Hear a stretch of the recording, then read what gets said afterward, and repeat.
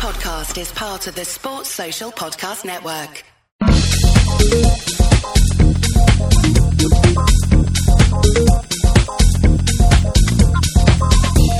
Hi there, it's Simon Hughes and Simon Mann here with the Analyst Inside Cricket, looking ahead to the two Test series in New Zealand, between New Zealand and England, starting very late Wednesday night, or I suppose you'd call it Thursday morning, 1 in the morning English time, the Pink Ball Test in Auckland, followed by a day test in Christchurch. Simon, you've been watching the warm-up games. Before we come into how England might approach those two tests, I should just mention that later in the programme we're going to hear from somebody that I think is probably the best commentator in the world, on cricket anyway, and who also holds an unusual record. He holds the highest score made by a Test match number 9. So see if you can guess who maybe that is. But first, Simon, you've been watching the two warm-up games, or is it just one warm-up game with about 3 innings per batsman each day? It was a bizarre event. Well, it felt really unsatisfactory as a watcher. I suppose the players must have got quite a lot out of it, being out there in the middle. Two-day games. The first match with a pink ball and the second match with a red ball, which is a bit odd, really, because England are going into a pink ball Test match, and they had the first 2 days were pink ball and then red ball, but.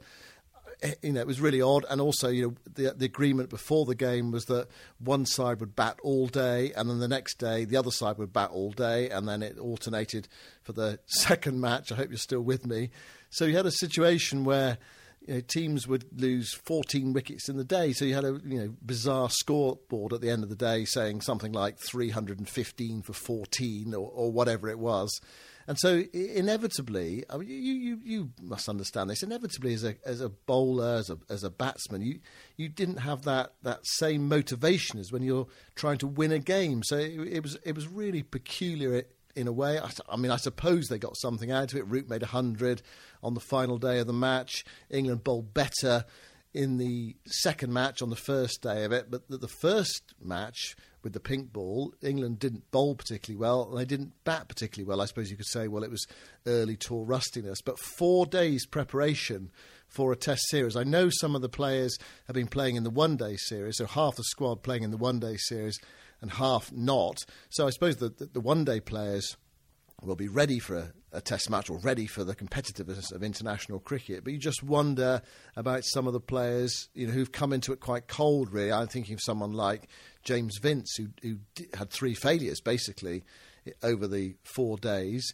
I suppose the question is he going to play? If Ben Stokes is not fit to bowl, then Vince's place is under threat, because Stokes will play as a batsman only, and they'll bring in a fourth seamer. But someone like Vince didn't have a great time, but someone like Stoneman, who didn't make 50 in any of his 3 innings. So there are some question marks for England going into the Test match, clearly. Actually, a couple of thoughts about that is that, firstly, maybe some of the New Zealand players won't be that ready for Test cricket, having played a lot of one-day cricket recently, so perhaps that sort of evens up the odds.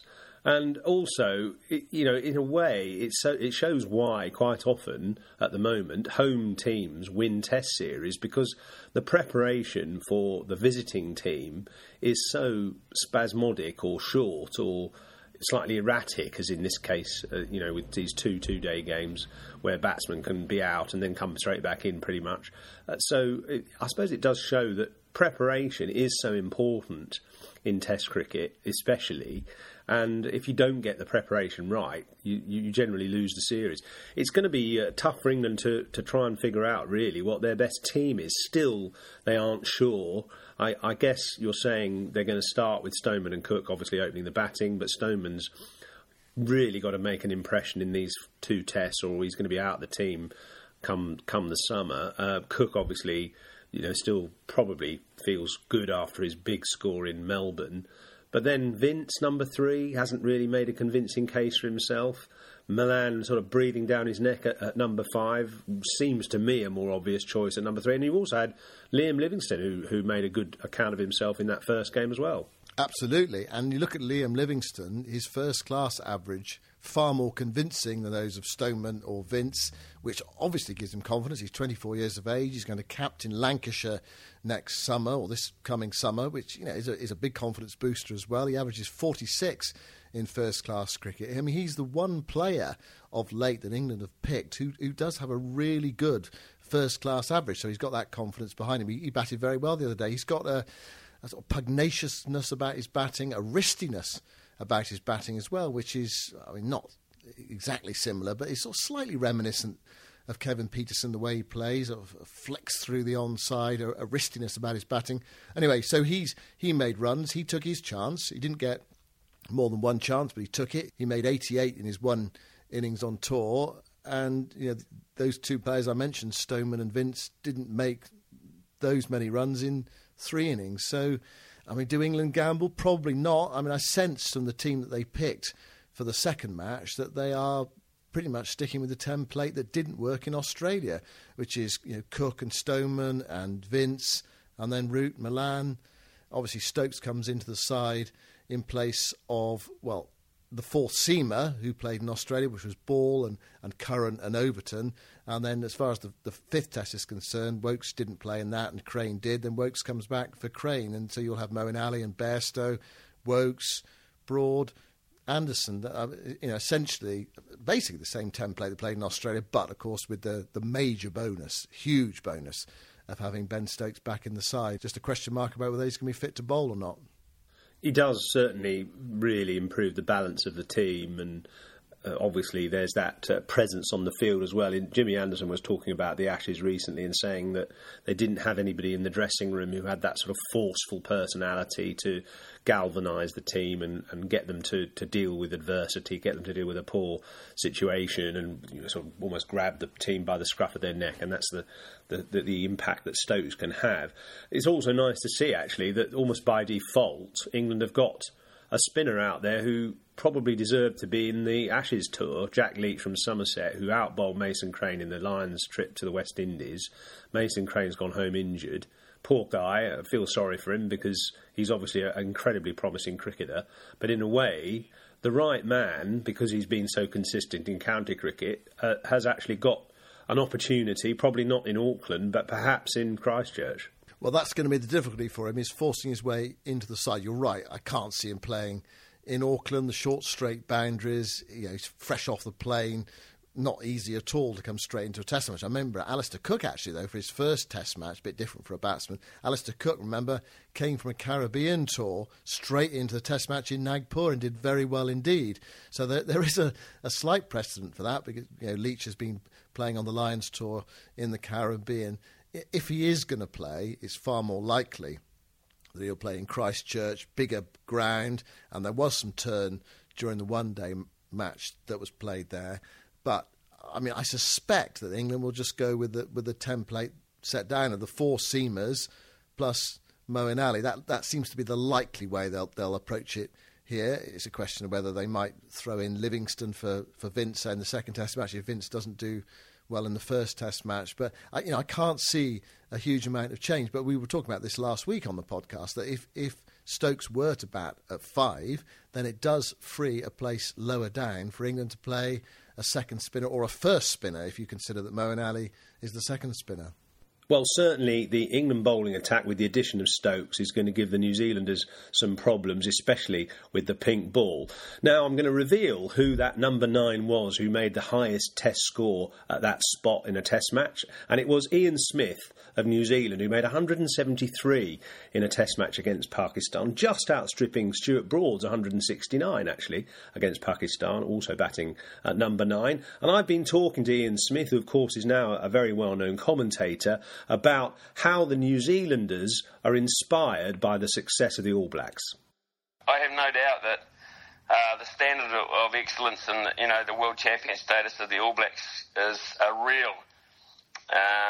It's a real thing for all sporting teams in our country to look up to. You left out the America's Cup. We won the America's Cup on the ocean, which is the greatest trophy in world yachting. So we currently hold that. And our netball is a competitor. It's just it's a determination. It's a will, and it's an appreciation of I think of what you're doing, not taking it for granted. And mate, I don't know. I don't think when I'm trying to look out for answers for you and just give you a plain and simple, easy one.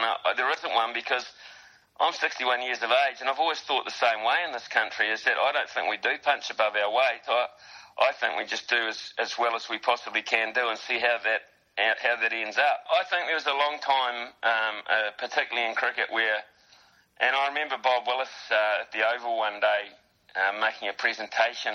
We'd just won a test match or a test series at the Oval, and I got the impression that Bob was, in his nicest possible way, was not really appreciating the fact that New Zealand won. It was more the case that England had lost, and I think we went through that for a long period of time. Australia always regarded us as a tiny little brother. In fact, they didn't really bother with us for Test cricket till about the mid-1970s.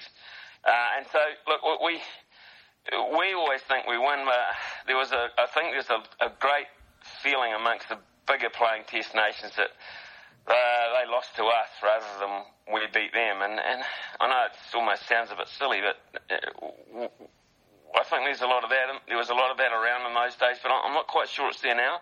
What about this current New Zealand side? Who do you pick out, the Test side? Who do you pick out as someone to look out for? Well, we've got Williamson and Taylor.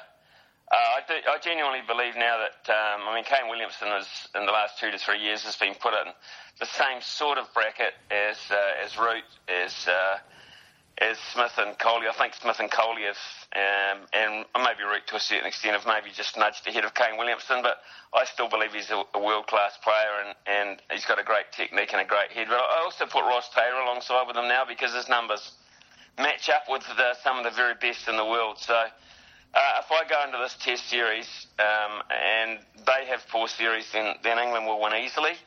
If they play well, New Zealand will have a decent base to attack. And to me, they are the two keys. And I would think if England, and I imagine they are doing a lot of planning around this Test series, they'll spend more time on Williamson and Taylor than they will anybody else.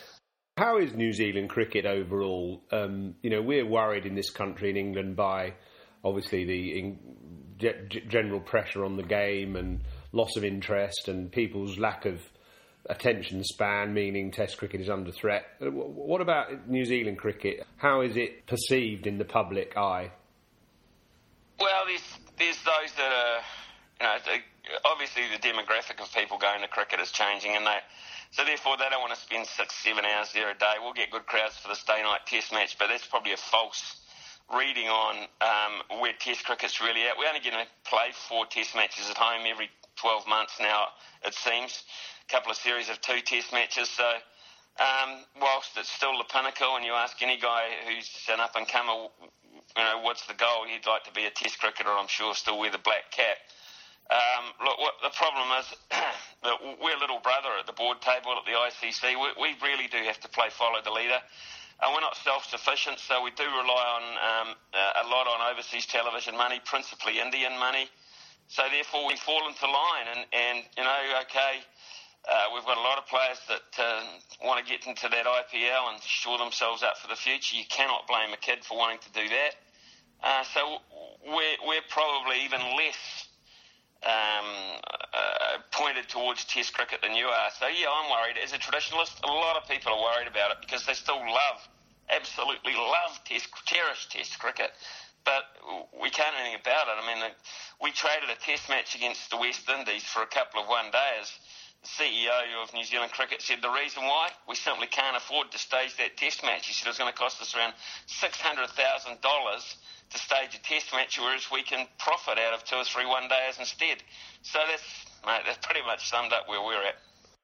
Well, some slightly pessimistic thoughts from Ian Smith at the end of that chat there about the future of Test cricket. We're all having to deal with that issue at the moment. Of course, there's a story circulating around at the moment in English cricket about the payments promised to some grounds for not staging Test cricket, international grounds like Cardiff and also the Ageas Bowl in Southampton, who kind of vaguely, it seems as if they agreed to not bid for Test cricket in return for some one-day matches, the ability to host the T20 tournament starting in 2020, and a bit of a payment as well as sort of compensation.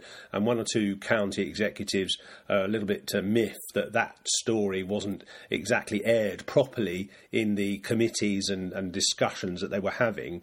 And Andy Nash, the Somerset former chairman, has actually resigned from his position on the ECB board dealing with this new tournament because he feels that the levels of corporate governance have rather declined. Anyway, that's a story that's going to run and run with the county chairman meeting up. After the break, we're going to talk about commentary and how you can get better at it. Welcome back, and we're going to talk in this half about the art of commentary, both radio and TV. I wonder, you listeners, whether you have your own favourite commentator. I'm sure you do. Probably you have your least favourite commentator as well. I hope it's not one of us. But what is the art of commentary, and what makes a commentator good and what makes a commentator bad, indeed? I guess, the first thing is knowledge. And for me, actually, it's enthusiasm. I think that if I can listen to someone who sounds enthusiastic about their sport, then it draws you in.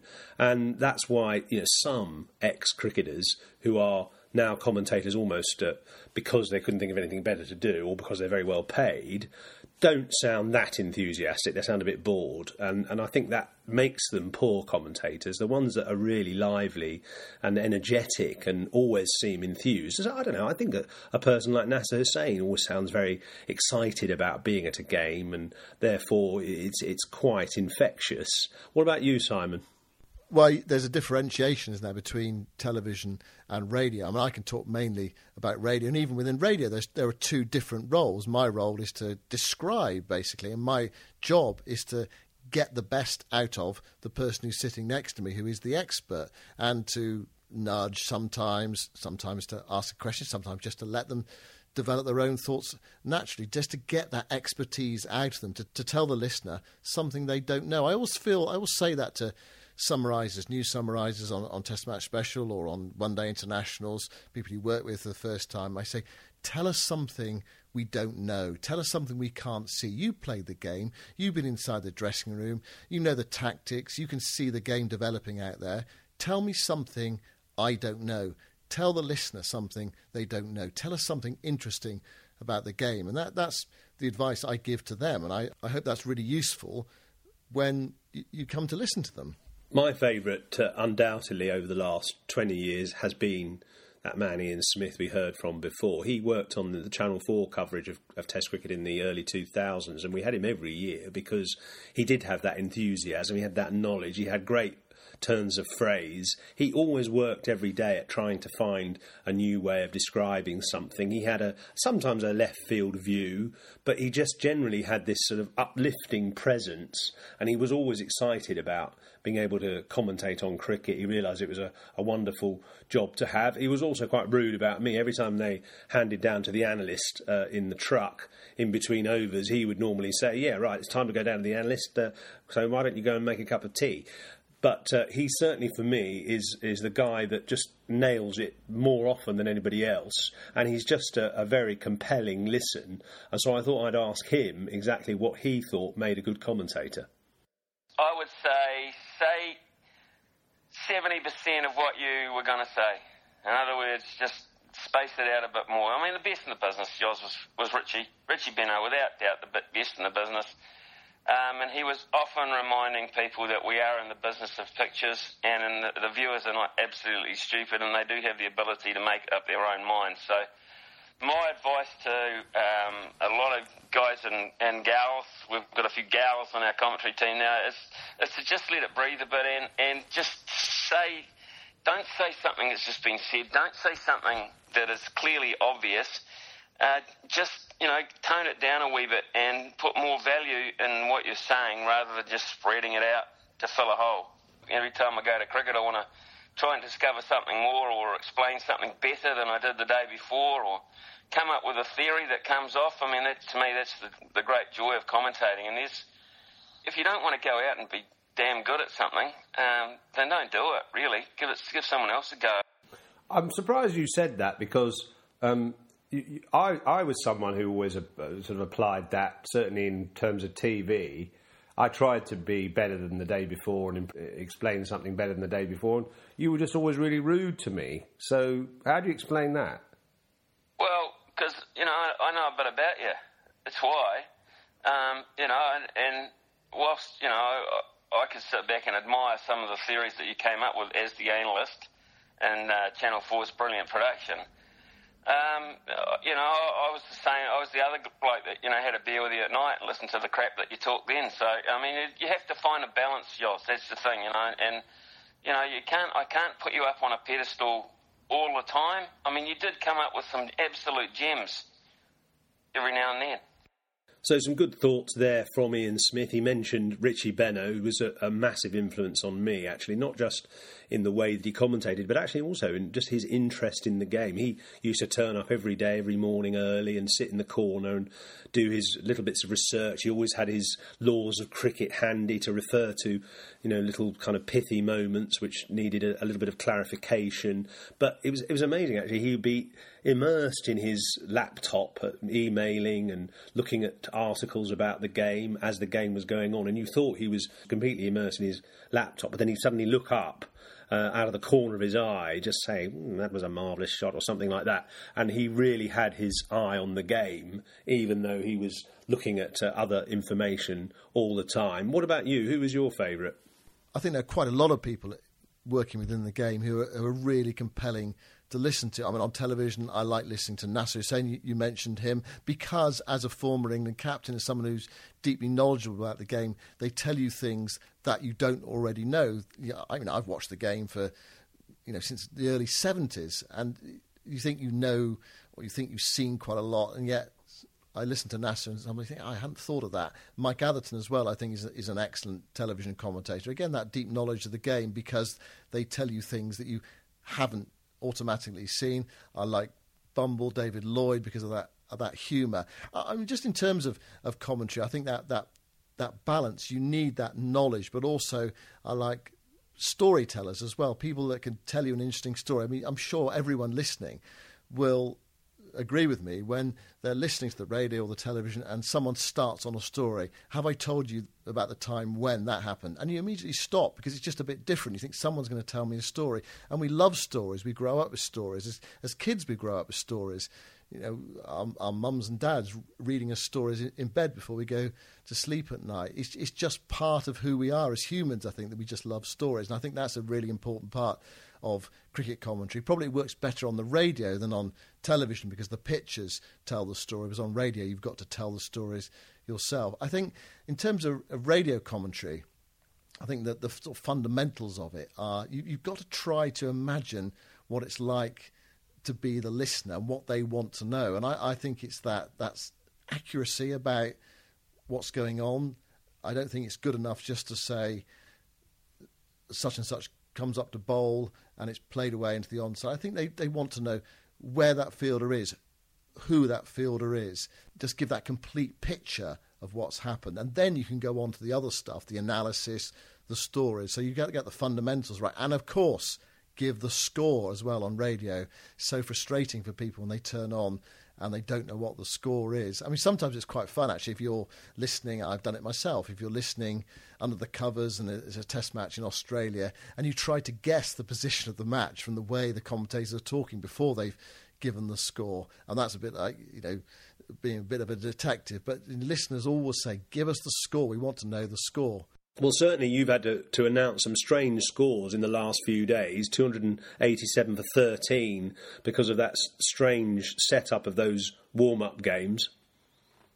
Yeah, I'm really looking forward to the day-night test match at Eden Park. You mentioned it is odd ground. I mean, it's a rugby ground, and you've got these short, straight boundaries, an odd configuration of ground. It provides a different test for the players, for the bowlers and the batsmen. What I really hope is that people turn up to watch.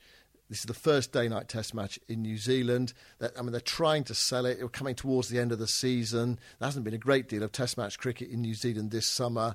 Can day-night test cricket stand up here in New Zealand? England are attractive opponents. They're seen as attractive opponents out here. What I really hope, I'm not expecting massive crowds, but I just hope the crowds are decent enough to give the game an atmosphere. What will be really disappointing is if we only have a few thousand in the ground. A few thousand people at Eden Park will feel like the game is almost rattling around in it. Well, I'll try and get my friend who lives right out the back of the ground to get up on top of his fence and invite a few mates around and shout at the top of his voice when anything happens to just add a bit to the atmosphere. What we're planning to do, by the way, here is do a shorter podcast after each day's play of the first test, the pink ball test, as we did in the Ashes. So Simon and I will get together and discuss what's happened after the first day's play sometime early on Thursday morning English time to review the events of the first day's play. So look forward to speaking to you then, and thanks for listening.